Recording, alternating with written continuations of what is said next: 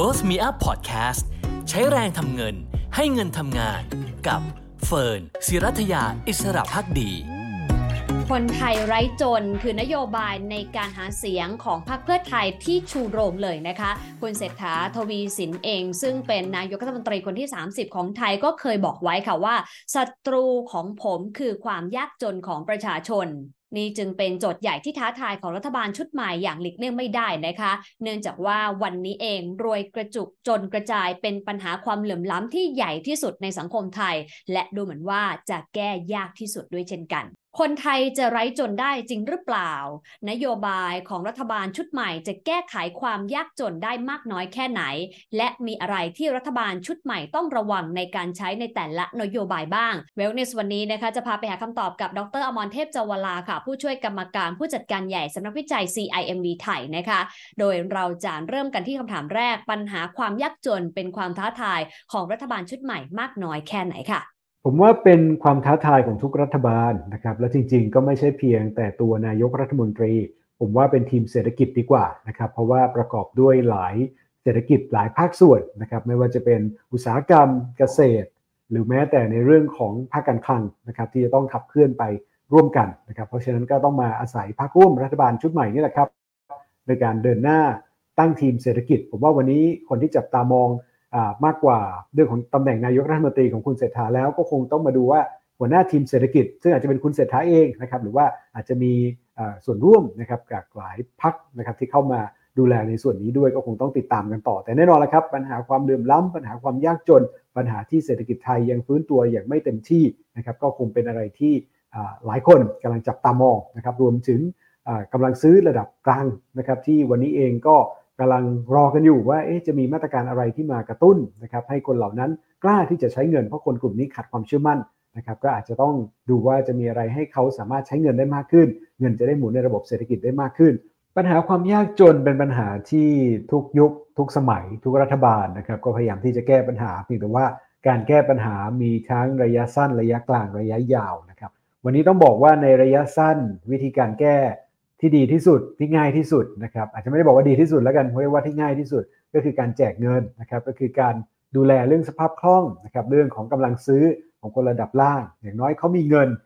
ที่จะเพียงพอสำหรับการใช้จ่ายนะครับอันนี้ก็เป็นระยะที่เรียกว่าสั้นง่ายนะครับแต่ว่าจะดีที่สุดหรือเปล่าก็อาจจะยังไม่ใช่เพราะว่ามันไม่สามารถที่จะเป็นการพัฒนาอย่างยั่งยืนได้นะครับสิ่งหนึ่งที่อยากจะฝากรัฐบาลแก้ปัญหาต่อในเรื่องของความเหลื่อมล้ำความยากจนก็คือการสร้างงานครับพยายามที่จะให้คนที่มีรายได้น้อยคนในต่างจังหวัดภาคเกษตรเขามีงานทำนะครับที่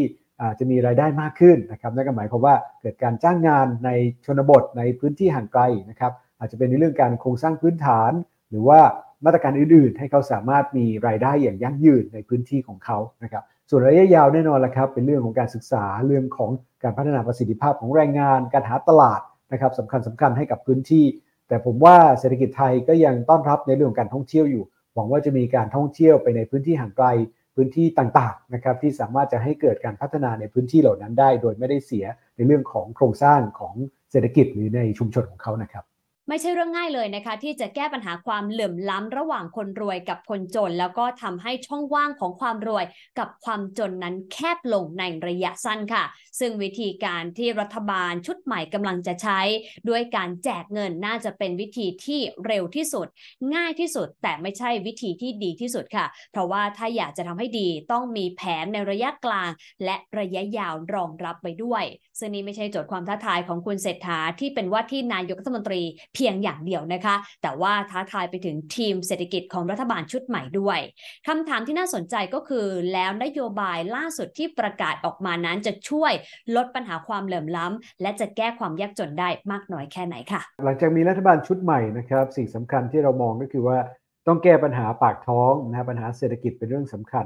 ต้องยอมรับครับว่าเศรษฐกิจไทยฟื้นตัวก็จริงนะครับถ้าเทียบกับช่วงก่อนโควิดแต่ต้องบอกว่าฟื้นตัวค่อนข้างช้าแล้วก็มีปัญหาเรื่องการกระจายตัววันนี้ตัวขับเคลื่อนเศรษฐกิจไทยยังอยู่ที่ภาคการท่องเที่ยวจำนวนนักท่องเที่ยวปีนี้เราคาดมาสัก28ล้านคนแน่นอนแล้วครับมันเป็นตัวขับเคลื่อนในสู่ภาคการบริโภค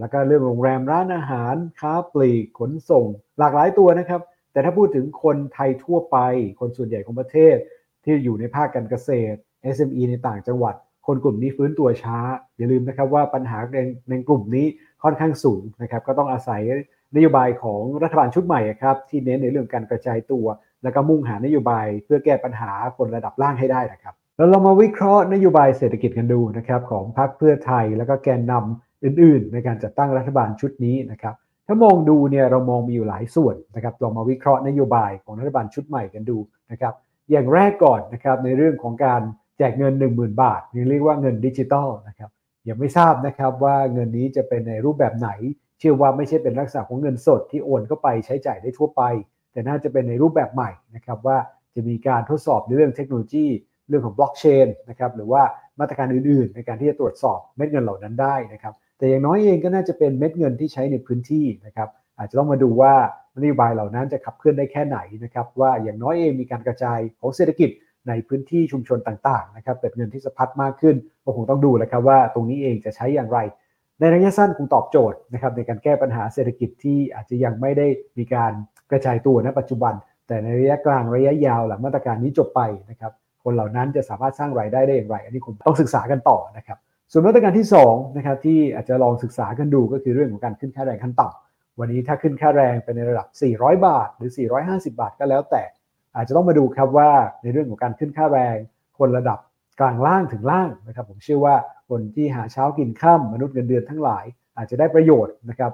ในเรื่องของค่าแรงที่สูงขึ้นเพียงแต่ว่าต้องมาดูครับว่าค่าแรงเหล่านั้นเงินจะสะพัดกันแค่ไหนเชื่อนะครับผมเชื่อว่าคนที่มีรายได้น้อยนะครับได้รับเงินมาเนี่ยเงินหมุนในระบบเศรษฐกิจได้เร็วนะครับแต่ว่าอาจจะต้องมาดูว่าเงินเหล่านั้นเองเนี่ยจะนำไปใช้ให้เกิดเศรษฐกิจที่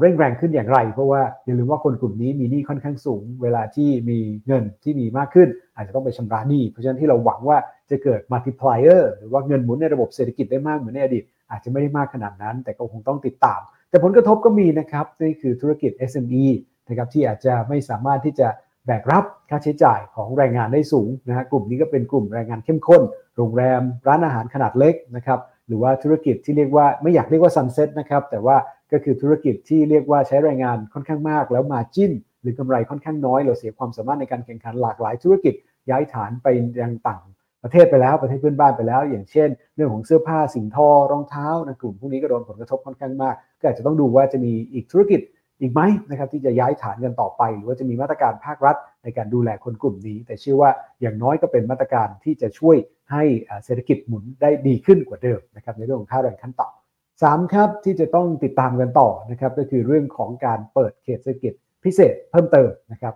บเราก็หวังว่าจะมีเขตเศรษฐกิจพิเศษมากกว่าภาคตะวันออกนะครับจะไปภาคใต้ภาคเหนือหรือจังหวัดอื่นๆภูมิภาคอื่นๆก็คงต้องติดตามเพราะอย่างน้อยเองก็เป็นการกระจายตัวของเศรษฐกิจไปในหลากหลายภูมิภาคว่าจะเห็นกิจกรรมเศรษฐกิจที่มากขึ้นเห็นการลงทุนที่มากขึ้นแล้วก็เชื่อว่ารัฐบาลชุดใหม่คงจะเน้นการลงทุนแหละครับเพราะอย่างน้อยเองจะเกิดการย้ายฐานจากจีนมาอาเซียนรวมทั้งบ้านเราเองก็น่าจะจับมือนะครับกับพันธมิตรต่างๆนะครับรวมทั้งฐานการผลิตชุดใหม่ที่กำลังจะย้ายมาให้เกิดการลงทุนที่มากขึ้นในประเทศไทยอีกมุมนึงนะครับของนโยบายที่หวังว่าจะกระตุ้นกำลังซื้อระดับล่างหรืออย่างน้อยเรียกว่าประคองแล้วกันนะครับก็คือเรื่องของการพักชำระหนี้ทั้งเรื่องของหนี้แล้วก็ดอกเบี้ยนะครับว่าจะมี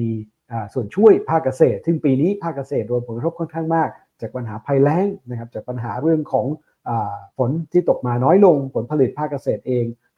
หายไปนะครับราคาสินค้าเกษตรบางกลุ่มเท่านั้นเองที่ขยับขึ้นอย่างเช่นข้าวแต่ว่าหลากหลายตัวอย่างเช่นยางพาราปาล์มก็ราคาที่ลดลงสินค้าปศุสัตว์ต่างๆเองก็มีปัญหาได้เพราะฉะนั้นอาจจะต้องมาดูว่าการพักชำระหนี้จะช่วยประคองกำลังซื้อระดับล่างอย่างไรให้เขาสามารถลืมตาอ้าปากได้แล้วก็หากิจกรรมเศรษฐกิจอื่นๆนะครับที่ทำให้เกิดเงินหมุนเวียนในระบบได้โดยรวมก็ยังเชื่อว่ารัฐบาลชุดต่อไปจะเน้นมาตรการเศรษฐกิจแหละครับในการขับเคลื่อนและก็เห็นการกระจายตัวไประดับฐานรากมากขึ้นหลายๆมาตรการของรัฐบาลชุดใหม่ดูเหมือนว่าจะช่วยกระตุ้นเศรษฐกิจด้วยการทำให้เกิดเงินสะพัดได้ในระยะสั้นอยู่บ้างนะคะแต่จะไปหวังผลให้มาตรการเหล่านี้เนี่ยส่งผลบวกกับเศรษฐกิจเหมือนเช่นที่ผ่านมาคงเป็นไปได้ไม่ง่ายนักค่ะเนื่องจากว่าตอนนี้ปัญหาสำคัญของครัวเรือนไทยก็คือภาระหนี้สินที่มีอยู่มากดังนั้นมาตรการเหล่านี้ที่ออกมาอาจจะแค่ช่วยประคองกำลังซื้อในระยะสั้นเท่านั้นเองค่ะแต่ประเด็นที่น่าเป็นห่วงมากกว่าก็คือภาระหนี้สินของรัฐบาลที่จะพุ่งสูงขึ้นจากมาตรการเหล่านี้ดร.อมรเทพมีมุมมองเรื่องนี้อย่างไรไปฟังกันค่ะเรารู้กันดีครับว่าในมาตรการกระตุ้นเศรษฐกิจทั้งหลายนะครับในช่วงที่เศรษฐกิจฟื้นตัวช้าหรือยังไม่ทั่วถึงเนี่ย สิ่งที่เกิดขึ้นนะครับก็คือต้องมีภาระหนี้นะครับภาครัฐที่ขยับตัวค่อนข้างสูงนะครับแล้ววันนี้ทุกคนก็พูดในลักษณะที่คล้ายกันก็คือมาตรการในการแจกเงินให้เงินนะครับ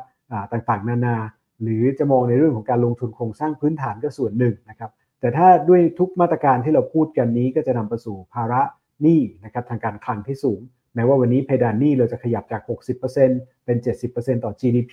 แต่การเพิ่มขึ้นของหนี้ก็อาจจะรวดเร็วในอนาคตนะครับเพราะฉะนั้นปัญหาทางด้านของภาระทางการคลังก็เป็นปัญหาสำคัญอาจจะต้องมองครับว่ารัฐบาลชุดใหม่นี้จะดูแลปัญหาหนี้ทางการคลังอย่างไรจะดูแลในเรื่องของการหาแหล่งรายได้อย่างไร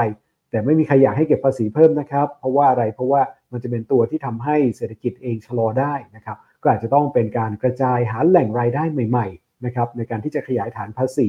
ผมเชื่อว่าใครที่มีรายได้ที่เติบโตได้ดีขึ้นก็พร้อมที่จะเข้าสู่ในระบบเศรษฐกิจเข้าไปสู่ระบบภาษีนะครับโดยเฉพาะ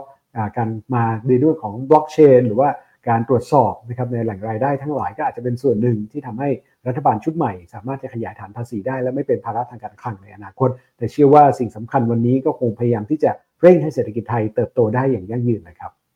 ที่น่าเป็นห่วงมากที่สุดสำหรับการใช้เม็ดเงินกระตุ้นเศรษฐกิจขนาดใหญ่ของว่าที่รัฐบาลก็คือภาระการคลังนะคะที่จะได้รับผลกระทบอย่างหลีกเลี่ยงไม่ได้เพราะอย่าลืมนะคะแค่ตัวดิจิตอลวอลเล็ตที่มีเงินงบประมาณต้องใช้กว่า 500,000 ล้านบาทเนี่ยก็มากกว่างบลงทุนทั้งปีของภาครัฐที่ยังไม่ถึง 500,000 ล้านบาทด้วยซ้ำค่ะดังนั้นโจทย์ใหญ่ของรัฐบาลก็คือจะนำรายได้มาจากไหนเพื่อใช้ในมาตรการเหล่านั้นนะคะซึ่งดร.อมรเทพบอกว่าไม่อยากให้ขึ้นภาษีเลยเลี่ยงได้ต้องเลี่ยงนะคะแต่แนะนำให้ไปหาแหล่งรายได้ใหม่ๆรวมถึงกระจายฐานรายได้ให้กว้างขึ้นเพื่อนำเงินก้อนนั้นมาใช้ขับเคลื่อนเศรษฐกิจน่าจะดีกว่าค่ะส่วนปัญหาความเหลื่อมล้ำในประเทศไทยแม้ว่าจะเป็นเรื่องยากที่จะทำให้หมดไปนะคะแต่อย่างน้อยเราก็ยังมีความหวังค่ะว่าจะทำให้ช่องว่างระหว่างคนรวยกับคนจนลดลงได้บ้างไม่มากก็น้อยค่ะ